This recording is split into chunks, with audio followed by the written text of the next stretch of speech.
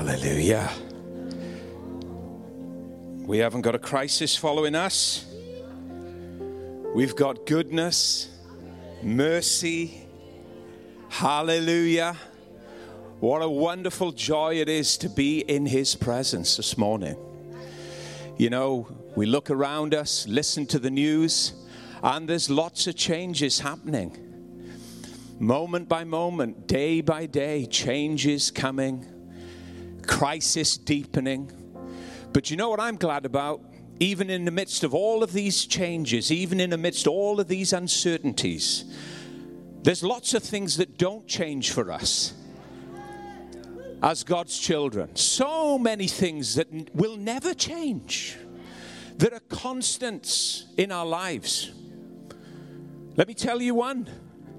The steadfast love of the Lord never ceases. His mercy never comes to an end. They are new every morning. Great, great, great. In the midst of a crisis, in the midst of darkness, in the midst of a world in confusion, in the midst of a world that has no answers, that has come to a hopeless place. In the midst of all of that, great is your faithfulness, O God. Let me tell you something else that doesn't change. Jesus Christ, the same yesterday, today, yes, and forever. There is no crisis in this kingdom. There is no crisis or uncertainty or inconsistency in this life, this joyful life that we have in Christ Jesus. You're immovable, believer, not because of your strength. You're immovable, believer, not because of your resolve, but because of the foundation that your frail little life is built on. Let the storm come. Let the gales come. Let the sun be eclipsed from the sky. Your life is immovable, undefeatable, not because of you, but because of him. Looking unto Jesus, the author and the finisher of our faith. We are confident of this very thing, that he who has begun, he's not going to stop this work midway through. You got to be joking. He gave his blood. He died on the cross. He went into hell and the grave for you and rose from the dead to seal it all.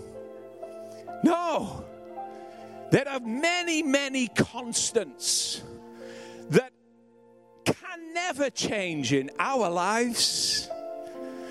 Hallelujah. And let me say it again to encourage you. It is impossible for a follower of Jesus, a lover of God, to ever come to a hopeless ending in life. Because hope himself has moved on in to your heart. Hope himself, Jesus Christ. Like Paul said, it is no longer I that live, but Christ that lives in me. Hope himself has moved on into your heart. How can you ever then come to a hopeless place, a hopeless ending in life? It's impossible, because endless hope lives inside you. And in the midst of all of the crises, in the midst of all of the changes of life, hallelujah, our eyes are fixed on him. Our hope is in him. And it's not some flimsy, weak hope either. It's not like, betting on the horses, hoping for your horse to come in and cross the line. It's not like filling in a lottery card, hoping for your numbers to come in. A 1 in a million or a 1 in a billion chance, whatever it is. No, this hope is certain. This hope is clear. This hope is a confident expectation that good is ahead of me. Good is in my future. Why? Not because of circumstance and chance, no, but because God holds my future. He's the one that makes it happen. And he turns all things together for good to those that love him, those who are called according to his purpose. Your future is not going to be a repeat of your past. No, your future has got good in it because God's in it. Amen? God's in it. Hallelujah. You can be seated this morning. His steadfast love never ends. And in the midst of a world that's always been in crisis, right? From day one, this world has always been tumbling and spiraling down into crises after crises. This is not a new thing. In the midst of a world that has always been at an uncertain place, God has come out and declared, I am the Lord, I change not. Come on, look to him. Come on, put your faith in him. The one that never changes. The one that's never double-minded or vacillates between opinions regarding your life. His word is certain. He's given you great, exceedingly great and precious promises whereby you can become a partaker, and you are a partaker of the divine nature. It's a sin to think anything else than the wonderful good promises and good words that God has spoken to you. Hallelujah. He's so good. This hope that we have is robust. This hope that we have is strong. This hope that we have is built for times like this. Not for us to recede and back off, but for us to stand up across the world, the church of Jesus Christ, shining bright in the darkest hour, in the darkest night, pointing our world that's in a hopeless place, where society is all at odds, and even now there's civil uprising. Why? Because people don't have an answer. People are searching. And this kingdom that we have will never fail. This kingdom, Daniel saw it as a mountain, risen above every other mountain. Oh, we're in the most glorious of times. And our hope is in him. And by the end of it all, I tell you, God's going to get good from all of this. The church are going to come out stronger. The church are going to be more refined. The church, God's people, have been through enough. They've been at the brunt of people's jokes. I tell you, at the end of this crisis and other crises like it, they won't be at the butt of people's jokes. They'll be shining bright, the hope of the world. That's what they'll be, a city on a hill. Oh, it's good to remind ourselves of these things, to strengthen our faith. Do you know, lots of times you read the Bible and you see that life always inevitably leads you to a hopeless place. It really does. King David knew about these hopeless places of life like we do. But even amidst the most hopeless places and the hopeless times of life, he saw the God of all hope come to his aid. Even when he seemed to be at his lowest of moments, even when he seemed to be at a point of despair, suddenly God would arrive. God would turn up. And he would write things like this in Psalm 46. Let me read it to you. God is our refuge and strength. When did he write this? Well, he wrote it in a hopeless moment, at a hopeless place. A very present help in times of trouble. Therefore, we will not fear, even though the earth be removed, and though the mountains be carried into the midst of the sea, though the waters roar and be troubled, though the mountains shake with its swelling. There is a river whose streams make glad the city of God, the holy place of the tabernacle of the Most High. David wrote these words in troubling times, in times of crisis. And he paints this picture, and the imagery is so strong and laden with trouble, laden with crisis, darkness everywhere. And he said, when life is like a storm, when the seas roar and everything seems uncertain, when mountains that seem so secure and so immovable are almost coming tumbling down, it's then that God becomes a refuge. It's right there when God becomes an ever-present help in my trouble. When I'm at a point of hopelessness, that's where God steps up, the God of all hope, and infuses me with confidence to go on through. Life will always lead to that inevitable place of hopelessness, but that's when God comes along and he encourages you and he strengthens you, and that moment of darkness becomes a moment of intimacy. And it's there in the tests of life where you see him as a refuge, when all hope has gone, when it feels like hell. That's where you find him as a refuge. Not in a Bible school like I thought when I went to South Africa. No, it's when you want to give up. It's when you're in bed thinking, my God, I can't go on. That's when he comes and you find him as a refuge and a strength. And all of these voices are going off in your head, telling you this, that, and the other. And trouble is besetting your life, not just for a day, but week after week, month after month. And he steps into it. And he says, I'm not going to meet you in the prayer closet. I'm coming into the chaos of your life to show you that not only can I answer prayer, but I can answer the realities of life. Hallelujah. Tell you, be encouraged. I'm being passionate. I'm not shouting at you. I just want to encourage you. I really do. Want to encourage you. Because the news changes from day to day. But we are not carriers of that news. We are carriers of good news. The good news of the gospel. Amen.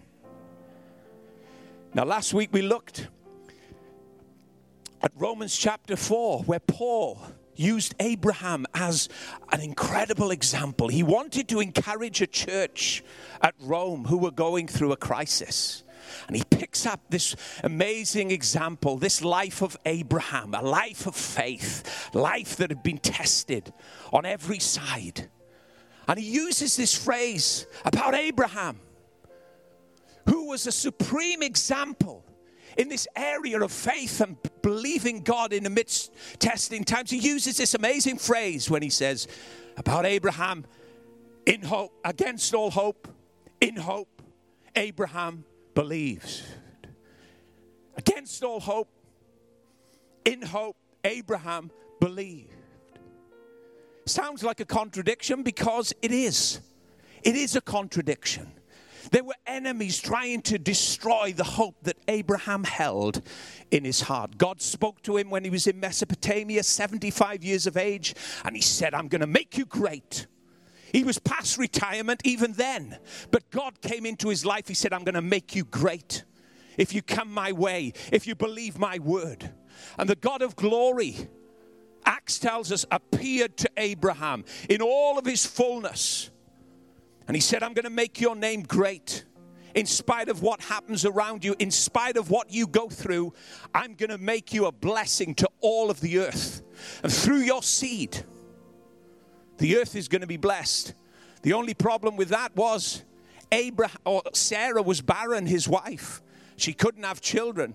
And even at that point when God spoke, Abraham was getting on. He was already 75 years of age. And yet, in spite of it, he believed. 25 years passes. Abraham gets to 100. Sarah's 99. and he looks at his body. He looks at reality. So there's, faith isn't burying your head in the sand like an ostrich and saying, it doesn't exist, it doesn't exist. No, Abraham looked at his body, and when he looked at his body and he brought all of the facts together, he said, this is as good as dead. That's where God wanted him. That's what God waited for. He waited for that recognition. He waited for Abraham to collect all of those facts about himself and say, it's as good as dead. I can't do anything to bring this promise about. God says, perfect timing. I'm going to step on in now and fulfill my word. Age 100, Abraham gets Isaac. Sarah looks at hope in their arms. We said it last week. Isaac means laughter. Laughter. Because that's what happens when a promise that has been patiently held on to.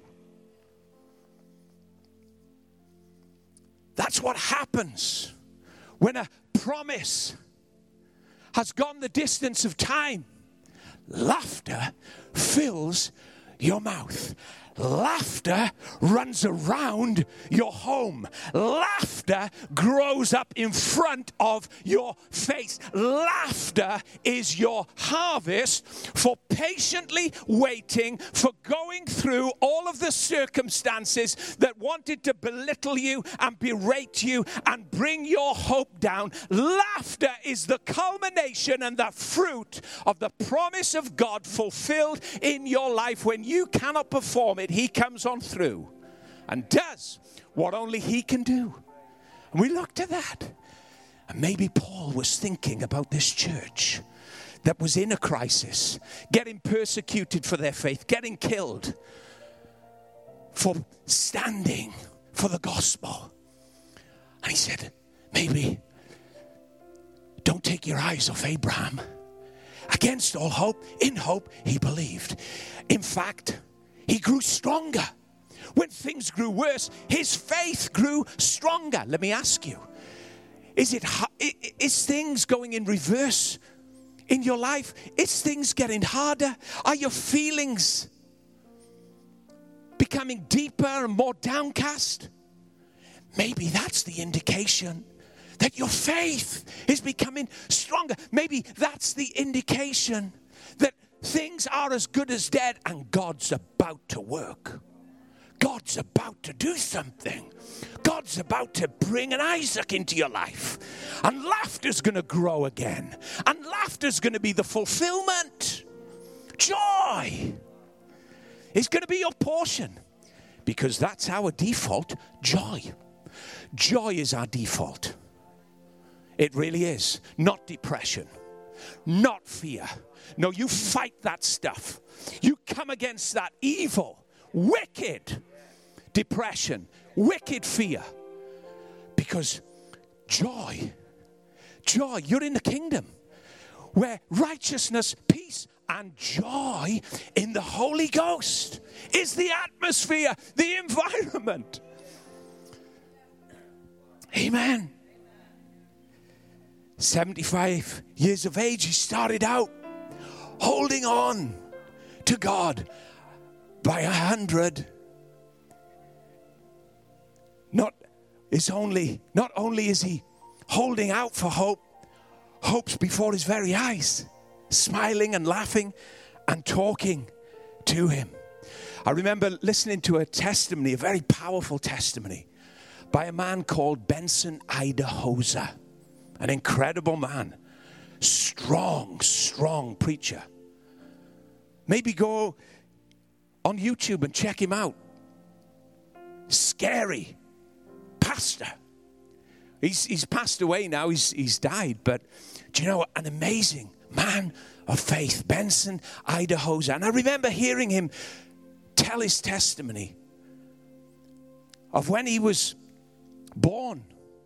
He was born very ill and sick in the back streets of Nigeria. And the second day after being born, his father commanded his mother to throw him on a rubbish tip. On a rubbish dump. Because he was so ill and sickly. So his mother did as she was commanded to do. Went to bed at that night and then woke up in the morning only to hear Benson crying from the rubbish dump. So she runs to that place where she had dumped him. She picks him up into her arms and she begins to nurse him, and she hid him away until he was strong and healthy, until he could come back into the home. Many years later, after Benson Idahosa had received Jesus as his Savior, the Holy Spirit spoke to him one day and said this, Benson, I am going to send you to many nations around the world to speak my word to millions of people. Benson replied, listen to the reply. A reply from hopelessness. Hopelessness.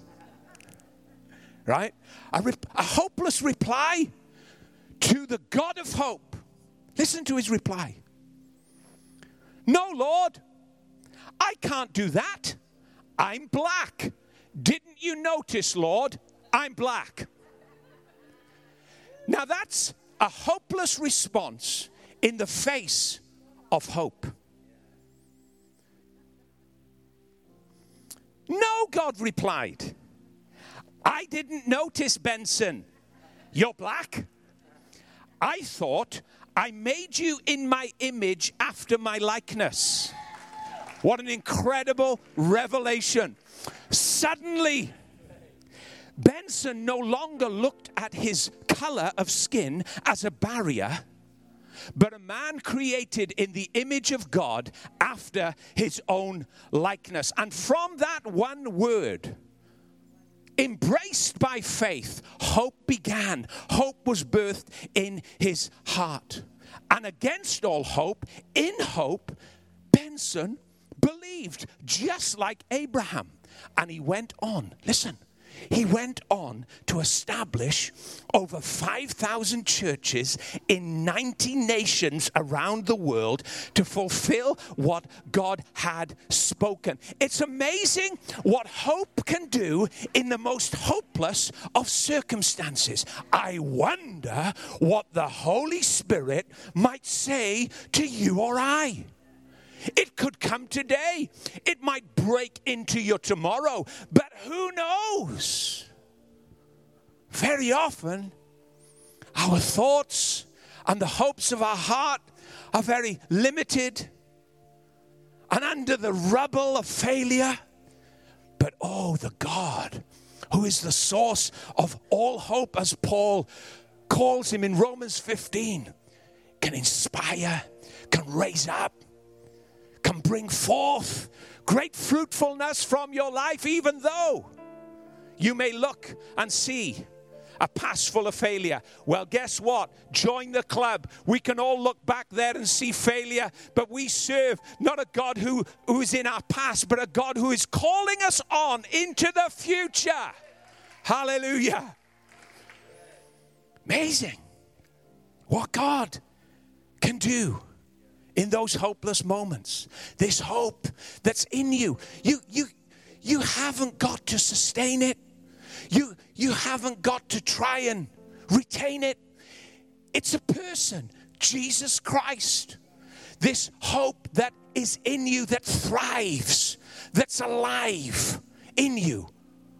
Paul talked about to a young church at Thessalonica, and he commended them when all the pressure was on, when all of the crises of life was pressing. And he said, you've got enduring hope to stand up under this, to be so strong, such early on in your journey with Christ. You've got enduring hope. It's a sign of life. It's a sign that your faith is genuine. And this hope, this enduring hope we have as a result of Christ being in you. That's why you're here today. That's why maybe after following Jesus for the last 20 years or 30 years or 10 years, that's why you've made it thus far. Not because of your resolve, not because of my resolve. We would have thrown in the towel years ago. But enduring hope has taken you through every confusing moment, every confusing season, every moment where you've felt like giving up. You've come on through enduring hope. In hope, against all hope, you've believed and gone on to the next chapter in life. And this will be your lot until you and I cross that line. Because we're sustained by the very power and the presence of Jesus in our lives. When we look at men and women of faith in the Bible, we see that all of them have this in common. Enduring hope. That's how they were able to walk on their mysterious course, on their strange journey of faith, to apprehend everything that God had promised, to lay hold of it. That's how they were enabled by God to be strong in the most weakest of times. And like Abraham, against all hope, in hope, they believed. Against all hope, in hope, they pressed on through. When the enemies of hope rose up against them and tried to break apart and undermine and suppress and complicate that promise of hope that they held in their heart, against all hope, in hope, they believed and came on through. This hope is in you. You and I have got a wonderful ability in Christ Jesus. That when against all hope moments come in life, we can remain in hope. We can stay strong in this hope that we've been given in Christ. That's right. Even in moments where things are as good as dead, it matters not. As good as dead. Wouldn't that be a hopeless moment? Wouldn't that be a moment to give up? Wouldn't that be a moment to question God when everything is as good as dead? Abraham comes out even stronger in faith. I tell you, you're exactly the same. You're no different. Why? Because Abraham is our father, and that lineage of faith comes down from us, comes down from him to us through Christ. Now, for the remaining moments we have, I want to look at a young man this morning, Joseph. We're going to look at the moments in his life where everything was set against his hope, but in hope, he believed. We're going to look in for maybe the next 15 minutes, 10 minutes. We're going to summarize 13 years of experience, of hardship, of pain that he went through. And we're going to look at moments where everything seemed as good as dead. Dead in the water. You'll never amount to anything. Stood before the judge and the jury in his home, criticized. Remarks that a young man should never have heard from the mouth of his brothers or the mouth of his father. But he heard them. But you know what? He didn't cut his hope down to size to fit in. He didn't trim it down to be accepted. He came out strong, came out clear, confident. Some people would call him arrogant. No, he's not arrogant. He's had an encounter with God. He's normal. They're abnormal. He's normal. Confident, clear about his future in God. Not proud, not arrogant. Excited. Excited about life. Hope will infuse you with excitement. Do you know what I found? When I've been low in myself, in my emotions, do you know why? And emotions are really good. They're really good signals to you and to me. I found that I've allowed myself to slip into hopelessness. And do you know what? Do you know what I've got to do? I have got to slap myself. You've got to be strong. You've got to be strong. Do you know one thing about Pastor Ray that I love? Is that he is full of joy. Even in the most hopeless of times, hopeless times, full of joy. Why? I'll tell you why. Not because he's trying to fuel it with his emotions and his feelings. That's where we go wrong. But because he recognizes the word of God and adjusts his life to it. An inch will always be an inch. It's never going to be 2 inches. 100 millimeters will always be 100 millimeters unless I'm doing the measuring. I tell you what, I'm not very good at measuring. I found that out recently. But that's another story. No, 100 mil will always be 100 mil. Right? A mile will always be a mile. The word of God will always be the word of God. It really will. Joseph, we look into his life and we see the moment when hope was born. Genesis 37. The moment where he's alive with a new expectation. He thought things were good when his father gave him a colored coat. Because that was the sign of Jacob's blessing. That was the sign and the signature of Jacob to say, do you know what? You're going to inherit everything that I have. And I have a lot because I've deceived and I've schemed and I've collected and amassed lots of things through my deceitful lifestyle. God has been good. You little cheat. But God was the God of Jacob. Isn't it great? He loved Jacob. Thank God for that. That's why he loves us. But Joseph thought things were good when he was wearing his father's coat. But I tell you something now, they weren't as good as when God came into his little mind and began to open it to a whole new dimension of life. Genesis 37, let me read it to you. 37 from verse 3 to verse 11. Now Israel loved Joseph more than all of his children, because he was the son of his old age. Also, he made him a tunic of many colors. But when his brothers saw that their father loved him more than all his brothers, they hated him and could not speak peaceably to him. Now, Joseph had a dream, and he told it to his brothers, and they hated him even more. So he said to them, please hear this dream which I have dreamed.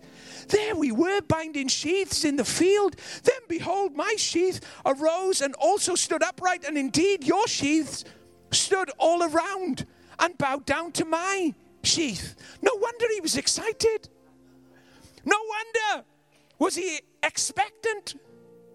And his brothers. It's interesting what words can do when they're let out.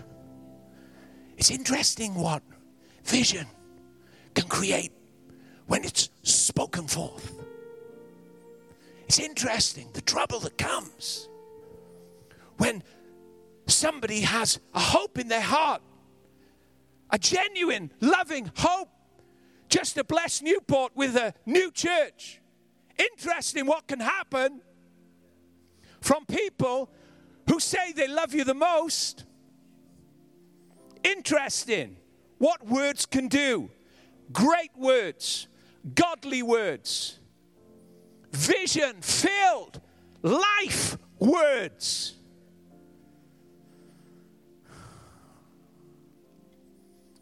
His brothers said to him, shall you indeed reign over us? Or shall you indeed have dominion over us? So they hated him even more for his dream and for his words. Then he dreamed still another dream and told it to his brothers and said, look, I have dreamed another dream, and this time the sun, the moon, and the 11 stars bowed down to me. His excitement is growing even more. God's pouring it on. It's getting thicker and heavier. And he's just, wow, the future's going to be awesome.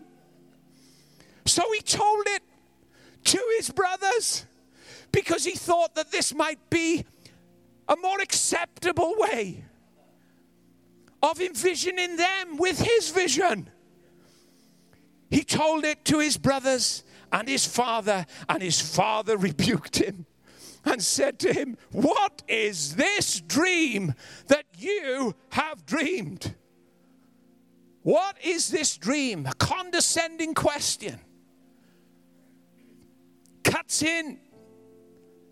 But it is what it is. And when it's spoken out, all kinds of things go into motion to start to bring it about. All kinds of buttons and doors begin to open as the sovereign purpose of God begins to unfold for his life. Shall your mother and I and your brothers indeed come to bow down to the earth to you? My God, you're only 17. And his brothers envied him.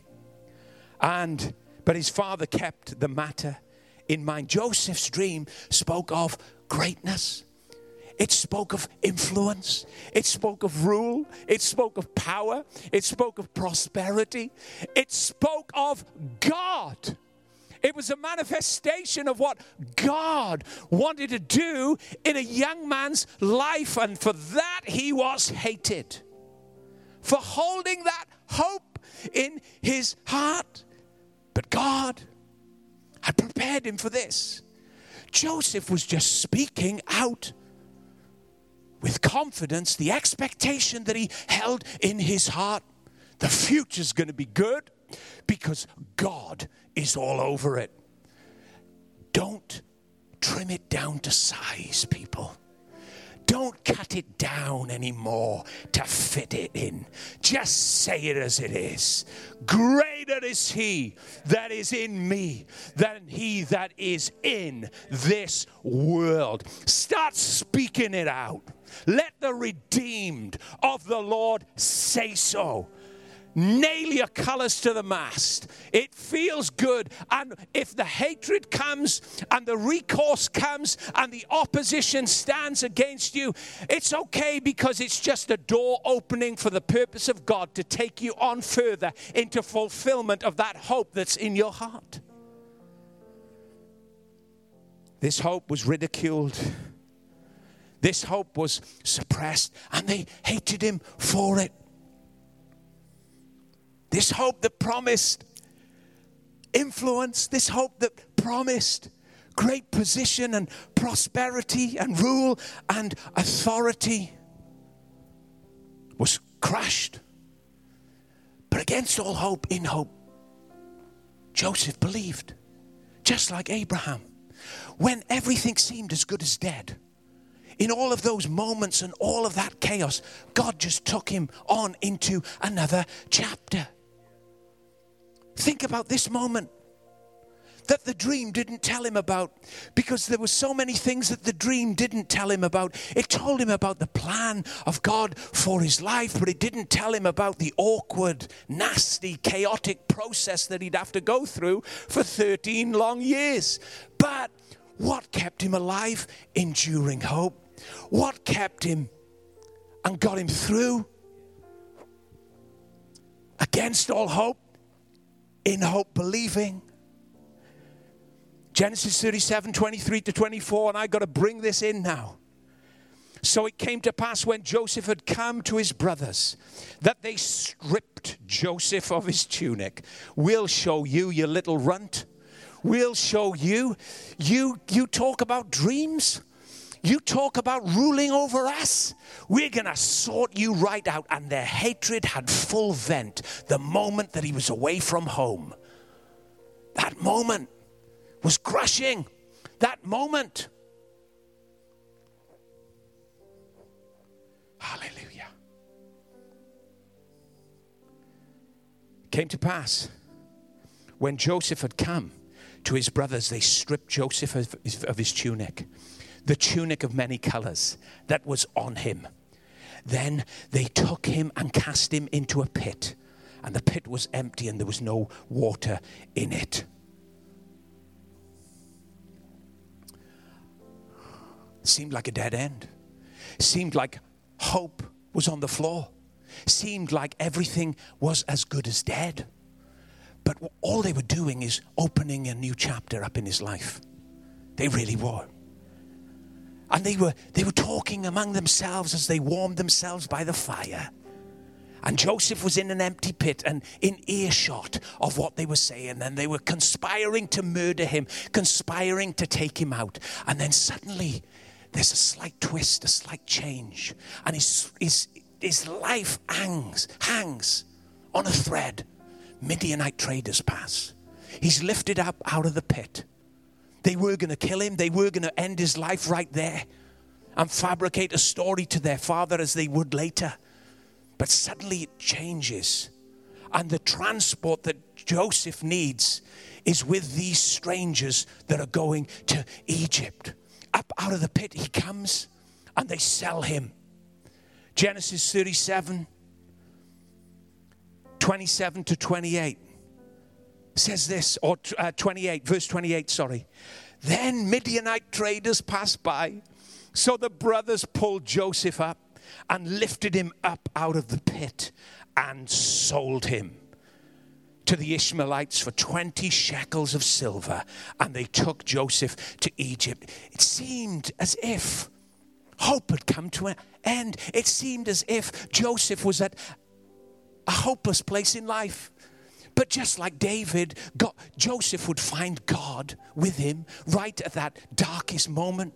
A refuge and a strength, an ever-present help in times of trouble. Not bringing great deliverance like splitting a Red Sea, but quietly walking with him behind the scenes of life. In amidst all of the pain, in amidst all of the confusion. Not like being with him in a furnace and delivering him before a nation like he did with Shadrach, Meshach, and Abednego, but quietly moving and maneuvering him. In the lowest of moments and in the lowest of times, he gets taken to Egypt. These Midianites, Ishmaelite traders, sell him on into that slave market, and he goes into Potiphar's house. The Bible says this. You can read it. The Lord was with Joseph. Everything he did prospered. So much so that Potiphar noticed that there was something different. Woo-hoo! Something different. Just something different. Everything about him prospers. Isaac. It is Isaac behind that mask, isn't it? Do you know, mate, God's been speaking to me about you. I tell you. One word for you. Success. Success, mate. Telling you. Mate, that word comes to me when I look at you. Success. Tell you. When you pray for him, think about that one word. Success. Because that is what your future holds for you, son. It really does. It really does. Woo-hoo! He's in that house, flourishing. And he, like you would, maybe he thought, here we are. This is Pharaoh's chief of command. I'm in his house. I'm second in command. But God's got bigger and better for Joseph. He's just got to go down a little bit deeper into the sovereign purpose, mysterious plan of God for his life. Would he have stayed there? Yes, probably. But one day Potiphar's wife lays eyes on him and she wants to sleep with him, and he will not forsake God. Was he tempted? Probably. He's a young man. But you know what? His heart was so in love with God. He so wanted to just serve God. And he's in Egypt and all of these things. He'd come from a home that knew Jehovah, even though his dad was a rip-off merchant, the Arthur Daly of the Old Testament.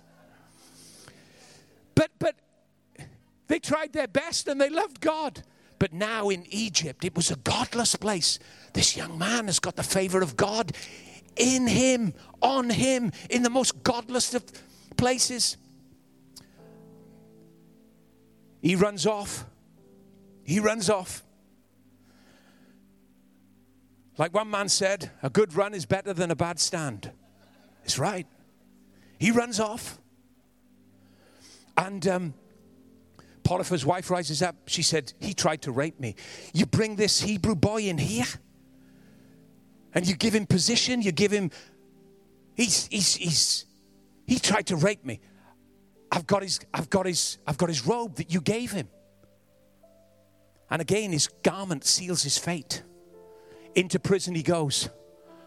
Talk about hopelessness. Talk about your resolve being broken. Talk about everything coming to an abrupt ending in life. And yet, favor's on him. God's with him. God goes to prison. Got no problem. Hanging out in prison with Joseph. Listen to what happens.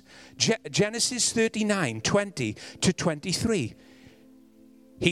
Potiphar threw Joseph into prison, where the king's prisoners were kept in chains. But the Lord was with Joseph. He hangs out in prisons. Loves it. Got no problem. Refuge and strength in times of trouble. Even though the waters roar around me, David said, even though it seems as if the mountains are coming down, because you're with me, there is a river that makes glad the city of God. And Joseph is in a hopeless place with a faithful God whose mercies never come to an end, whose love is new every morning, whose faithfulness is great. And he's there with him. Look, but the Lord was with Joseph. But the Lord was with Joseph there too, and was kind to him by granting him favor with the chief jailer. In fact, the jailer soon handed the entire prison administration to Joseph. I mean, what an incredible guy. An incredible young man with an incredible gift from God, favor on his life, so that all the other prisoners were responsible to him. The chief jailer had no more worries after that, for Joseph took care of everything, and the Lord was with him, so that everything ran smoothly and well. Bringing this to a close, it looked as if everything had come to a sudden stop. But this was where God wanted this young man. This was where he wanted him. Right here. Just like Abraham, when everything was as good as dead. Where everything had come to a sudden halt. Where he was confined and bound and locked up and enchained. That's where God wanted him. Where he could do nothing to fulfill this word on his life. Now God could step in. Now God could take a hold of the reins and say, it's mine from here on in. And Joseph, in this darkest moment, is interpreting the dreams of those butler and baker who are confused about their future. And even there, in that dark time, he's still serving others around them to see the fulfillment of their dreams, even when his dream is on hold. And then suddenly, the key turns. The sovereign key turns. God gives Pharaoh a dream about what's going to happen in his kingdom, and it deeply troubles him. There's no answer anywhere. And suddenly, the butler remembers. I think it was the butler, because one of them died. I think it was the butler. The butler remembers. Oh, there is a young man. The Spirit of God is in him. See, people will take note of you because the Spirit of God's in you. He looks out of your eyes. He speaks through your mouth. He's there. You're loaded with him. You're his very temple. There is a young man that can help here. Joseph, after a quick change of clothes and a little wash, is right there before the most powerful man in the world. He interprets the dream, and then on from there, he gets now not the second in the, not second in command to Potiphar, not second in command to the man who was in charge of the prison. He's now second in command. Woo-hoo! To Pharaoh. It's amazing what hope can do in the hopeless moments of life. It really is. Years later, as Joseph looked back on his life, his brothers in front of him, cowering before him, he served no vendetta. He tested them. But you know, grace and the goodness of God had worked well in all of the dark moments of his life. And this is how hope looked back on the past. But as for you, you meant evil against me, but God made it all work out for good. What you meant for evil, God meant for good. And you may have gone through some evil. Some people may have conspired some things about you and put you into a corner and said, you're finished, you're over. When they say it's all over, watch this. Watch this. That's a God moment. That's a hope moment. That's the voice of God. It really is. Now, there may have been some evil, but those very things, those very moments, those very triggers in life, you can look back on in hindsight and say, do you know what? Wow, it has been a bit tough. It has been a bit rocky. The way has been difficult. The nights have been dark. There have been those sump-like experiences and those sump-like seasons, like a grave with the ends kicked out, walking in the shadow of death, month in, month out, year in, year out. But now I'm out of it, looking back. What was meant for evil, God has meant for good. Amen. Lord, we thank you today. We thank you for your presence. We thank you for your goodness. We thank you for your kindness. We thank you for your mercy. It's new every morning. Great is your faithfulness. Your steadfast love never ever ceases.